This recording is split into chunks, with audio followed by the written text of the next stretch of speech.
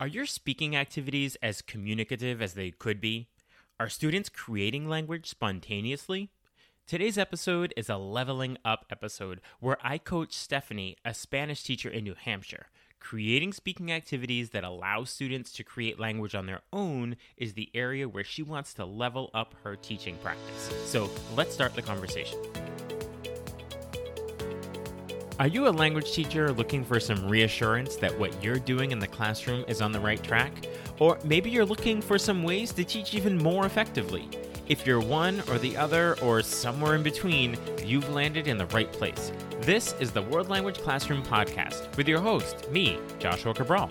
You're about to get tips, tools, and resources so that your students continue to rise in proficiency and communicate with confidence. Let's jump in. Vamos, allons-y.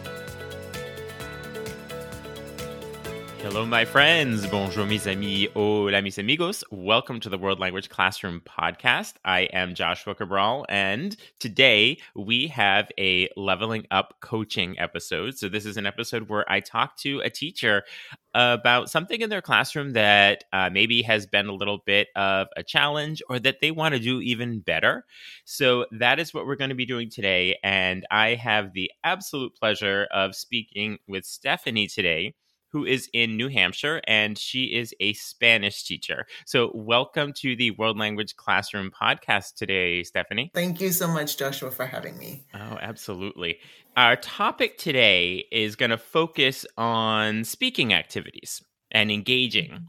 So can you just give us a little more context about what that area is for you and what you're looking to do with it? For me, speaking activities can be anything and everything to engage students in the content that they're learning, but also a way of administrators when they come in to kind of see that the students are actively engaged, because I think one of the things that COVID taught us is that they want to see that students are active and involved in the lesson and not necessarily behind a computer screen or always involved in pencil and paper work. So I want to see something that looks a little bit more active, both from my account and then theirs. I want to come up with a goal for our conversation, something you can walk away with and try out in your classroom. So to help us get to that goal, there are a couple of questions I like to ask.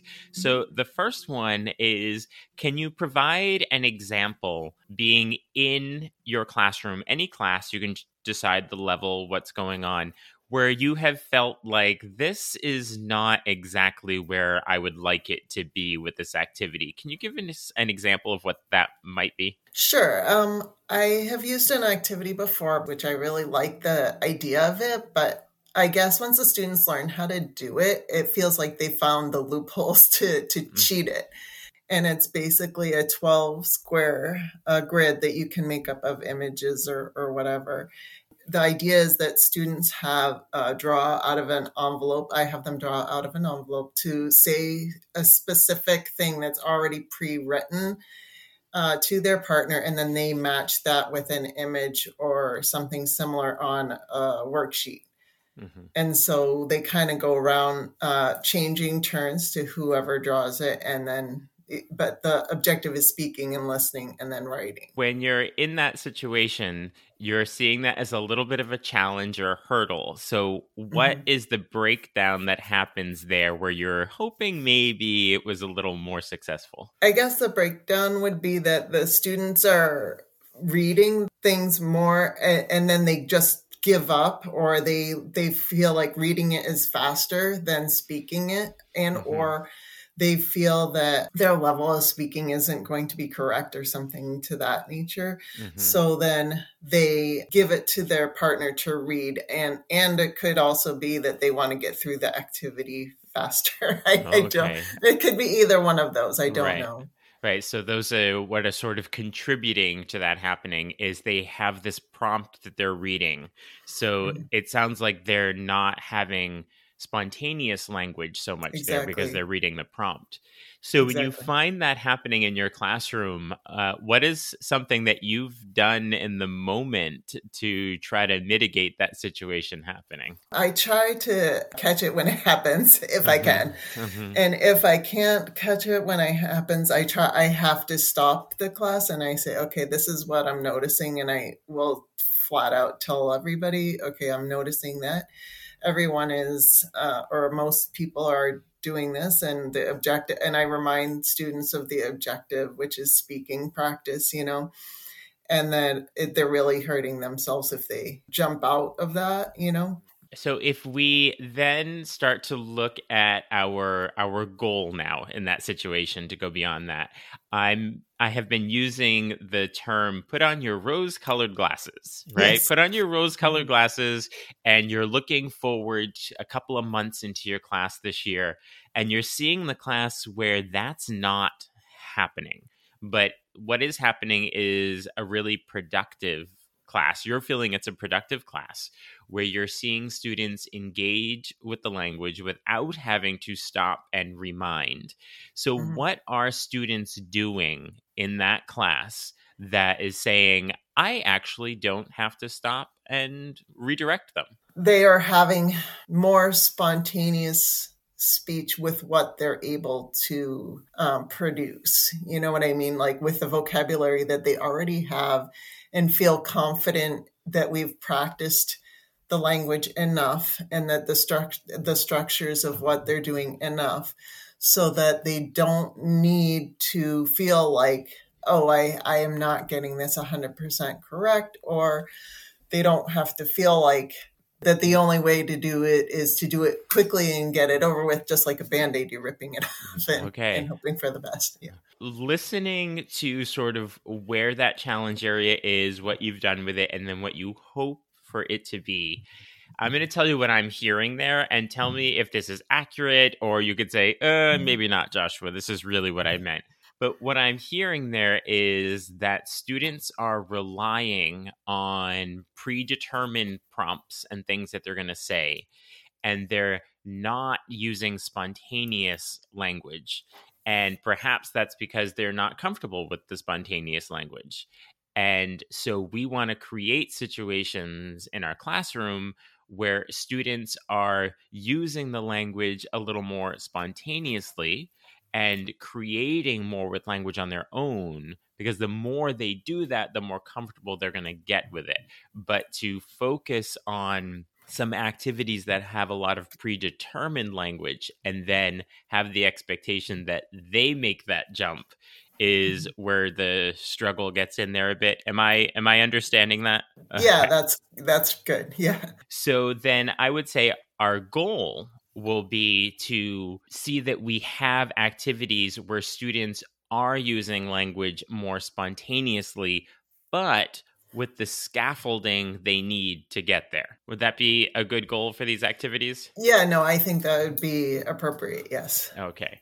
So we have to look at some ideas for scaffolding and making sure that the language is going to be spontaneous for them. As we look at a unit, as we look at some suggestions and things to consider. Think about a unit that you're doing with one of your classes. It can be any unit. And let's look at what I call compelling input and compelling output.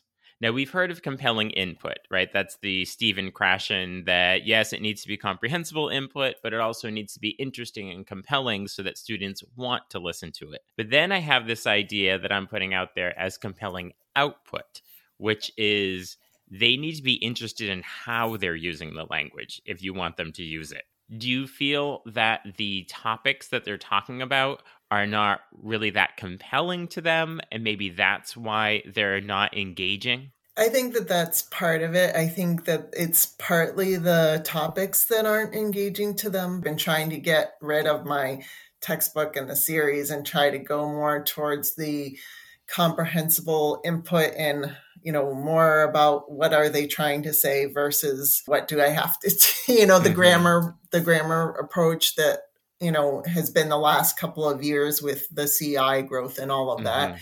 So I think part of it is my own, I guess, reluctance in some way. Like I just don't know how to break out of. I have done a lot of CI stories, and I've done a lot, made my own materials, tried to make it as compelling as possible. But I also feel like I struggle with finding the best balance to make it so compelling for them without going into just random weirdness. I don't know if that makes sense, but yeah. Yeah, I think that what I will say to that end is when we focus on a particular method too much, that we end up getting into that structural rut sometimes. I will go back to something that I've often heard from Florencia Henshaw, and she says that we should focus on principles and not labels. And so that, oh, I'm doing a this storytelling technique, which is in CI, but look at the why you're doing it. What's the principle behind it? And if there's another way to engage that principle without doing that, then try that out as well, to not feel like we have to go only through this methodology. If you remove the storytelling, I mean, do it sometimes. You know, some teachers, it's everything they do in their classroom and it works for them. Just for some teachers, it doesn't. So let's look at the principles of it.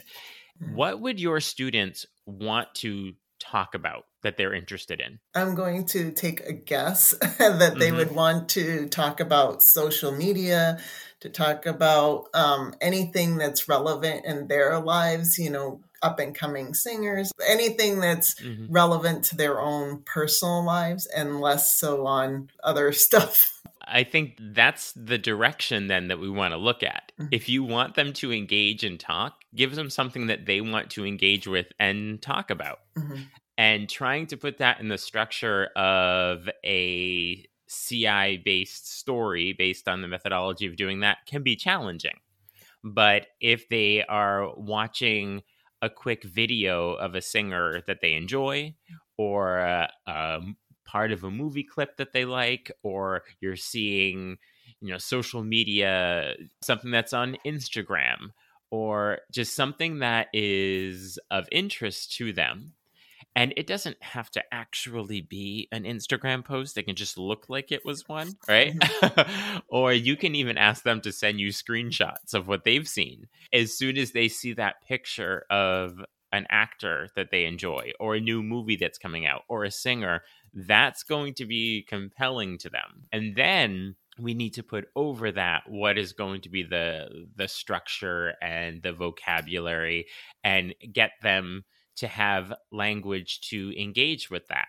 So have you used chat mats in your classroom? No, I haven't. I've heard about them, but I haven't done it yet. So I think that this is going to be a good tool that will be a good scaffold. So we talked about scaffolding. So chat mats essentially have language that students can use to engage in their speaking or even their writing. So it might have things on there like adjectives to describe a song, or adjectives to describe a movie, or different ways of expressing opinion. I like, I don't like, I really liked, I prefer that, different things like that. And then you might have some conjunctions on there, and, but, all those therefore, because. And so when you ask students to give their opinion on something, or to even ask a question, you could have question forms on there as well with the question words. Then when they're engaging with a partner in a speaking activity, or even in a whole class activity, they can refer to that chat mat and say, what was your favorite part of the movie? And then they could say, oh, my favorite part was, and depending on the level, if it's a novice level, you might actually have those starter phrases on there. My favorite part was, my favorite actor is, my favorite type of music is. And so they can ask those questions and then have that language on there with some choices of vocabulary, or their own. They can always use their own as well, to then engage in that and then have follow-up questions. Having that chat mat gives us structure to what they're going to use, and it's something to fall back on while creating on their own, but within a context that is interesting and compelling to them, rather than always saying, what furniture's in your bedroom? Or what do you like to eat? Right. like those types of things. So that's the first thing. There is that whole idea of, is it compelling, is it interesting, not just the topic but how they're using it. So just have a conversation about is not the most compelling thing. But if it is, you have 3 movies that you can go to see this weekend with your friends, and it's 3 popular movies that everybody wants to see, your output, which makes it compelling, is you need to say 3 things to convince your partner of which movie you should go and see. And they're all movies they want to see, and they're current, and that's something you can set up a template. And every 4 months, when the new movies are out there, just change up what the movie titles are. They already know what they are. Or the new songs. Like if you look at the top 3 songs right now, and you can say, here are 10 songs. Which ones would you say are the top 3 songs? And they don't have to be target language songs. It would be amazing if it were, if you're using target language songs in your classroom. But what they're doing in their lives, they're going to have favorite songs, and they're going to want to talk about that. And you can use chat mats to do that as well, to make sure that they have the language to then engage with it. But the whole point when we're looking at these speaking activities is to have a goal at the end. So it's not just say what your favorite movie is, say what your favorite song is. With that example I just gave about the movies, is you need to convince your partner which of these 3 movies you're going to go and see this weekend and why. Like, that's the goal. And in the end, did you convince them? And it's fine if you didn't, but did you make a good argument for it? So that's the goal. The goal isn't to talk about your favorite movie. It's to convince them to go and see it. So see how that's a different sort of way of looking at it? Yeah, no, and I appreciate that, because I think it's helpful to kind of have that different phraseology in mind, because I think oftentimes I fall into the trap of, oh, what do you like to eat for breakfast, lunch, dinner, instead of maybe thinking about food, since I brought it up, maybe, convince your parents to try something new. Right. Or, so look at these 3 restaurants, and which one would you go to with your friend who's a vegetarian? Right. Yeah. And then they have to look through maybe a couple of menus and say, well, this one has 1 option for my friend who's a vegetarian, so probably not the best one. Right. This one has lots of options that don't have meat, so this would be a good one. So given these options, which one would work best? And you can do that in different ways. Here are these 3 songs. Choose a random friend. Which song do you think would be their favorite and why? And then you can bring cultural pieces into it. So not to just keep it about them, but it's sort of, well, let's look at what people your age are listening to in this country and popular. And let's listen to the top 5 songs in Mexico right now. And let's figure out which one would be your favorite. Which one do you think is the most popular? Why would you think that? So keeping it compelling for them and looking at it that way. So if we look at a bit of an action plan for moving forward, so for this week, and whether this week means, you're actually going to do it this week or just really soon, I think the this week is something that we can be doing to feel like this is motivational, because you can actually continue. Like, you want a quick win so you can be motivated to keep going.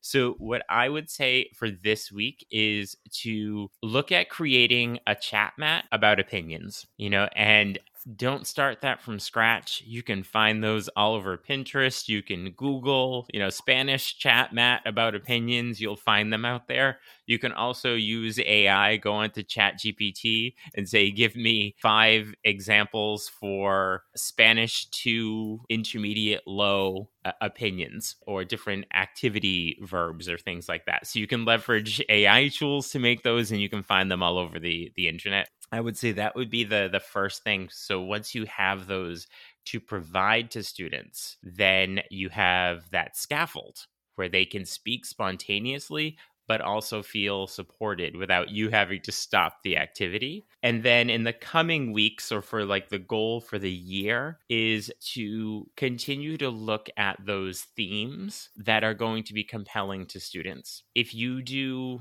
do nows in your classroom, and sometimes exit tickets as students are leaving, that's another way of doing it. So you can leverage do nows and exit tickets to see what students are up to. So your exit ticket doesn't necessarily always have to be about something that directly happened in the class, but you could say your exit ticket today, I just want you to write down your favorite song right now. And then you gather all those at the end and you have this list of everyone's favorite songs in the classroom, and you can use that when you're doing an activity or events that are coming up at school in the next 3 weeks. Because there might be a concert, something that's happening that you didn't know about. There's a big sports game, art shows, all kinds of things are happening that we're not always aware of in our classrooms. So you can take that information from students and then work that in.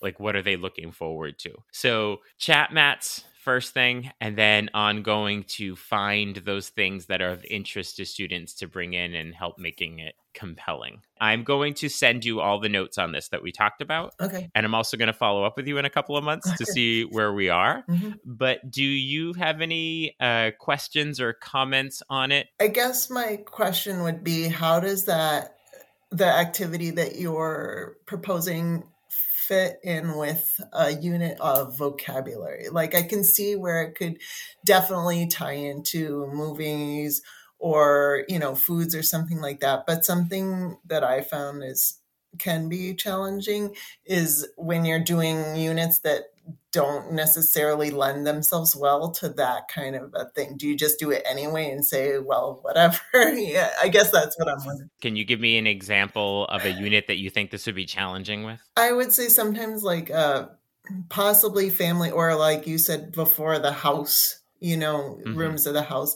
Either ones of those or ones. And I know I have family on the mind right now because that's going to be one of my first units, and it's Spanish 1. So I'm just thinking, okay, how can I use that? And I know that houses was one of my most challenging ones last year. You could take it and put a cultural piece on it, and you could just Google search a couple of pictures of houses, apartments, condos, whatever they are, in different Spanish-speaking countries.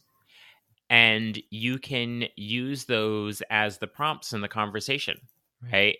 Like, you could say, which country do you think this is in? Yeah. They look at a picture and they could say, oh, it could be Mexico, it could be Panama, it could be Spain, it could be Argentina, it could be Chile. And why do you think it is?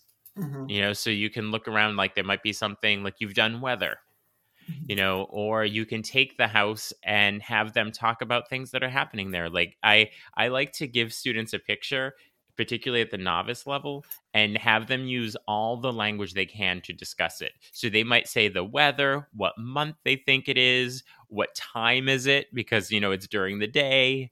And so you use all their language, and they're just looking at a picture of a house. And then you use that and they can build on that. Okay, so if you were in the living room of this house, what would you do? Is there a yard, or is this an apartment? Like, we always say house, but when we look in terms of equity in our world, that some people are going to be living in an apartment, right? So this is an apartment building. So which floor would you want to live on?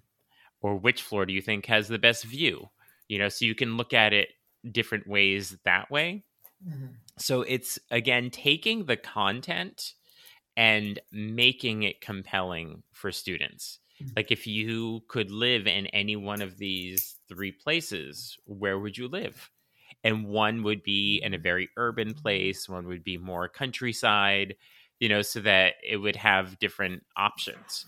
This is a place where you'd have to have a car to get around. This is a place where you use public transportation, so it's really opening up the idea of house and giving them opportunities to talk about it. That makes sense. Yeah. Mm-hmm. So this is one of those things where, like, when I reach out in a couple of months and you've done this, I'm like, I want to know what you did, and let's see if, like, what worked, and let's build on it for the next unit. And as much as you can, build templates. That's another sustainable thing. Like you mentioned at the beginning, that when students see the envelope of prompts, they know how to do that activity now, like maybe too well, that they find the loopholes, right? So we do want students to recognize what the activity is, so we're not always explaining something new, but we want to change out the content and prompts enough of what they're doing with the content so that they're not looking for those loopholes.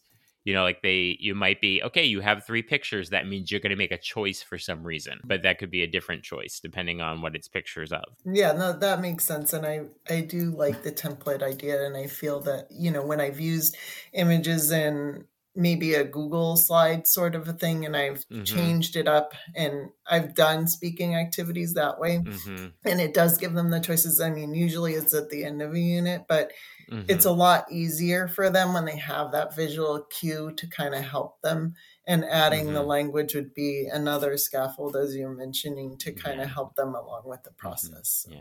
Okay, Stephanie, thank you so very much for your time and willingness to jump into this. Definitely give those chat mats a try. I think you will see that that's really helpful with students, and we will talk soon about how things are going. Thank you so much for being here. Thank you so much for having me.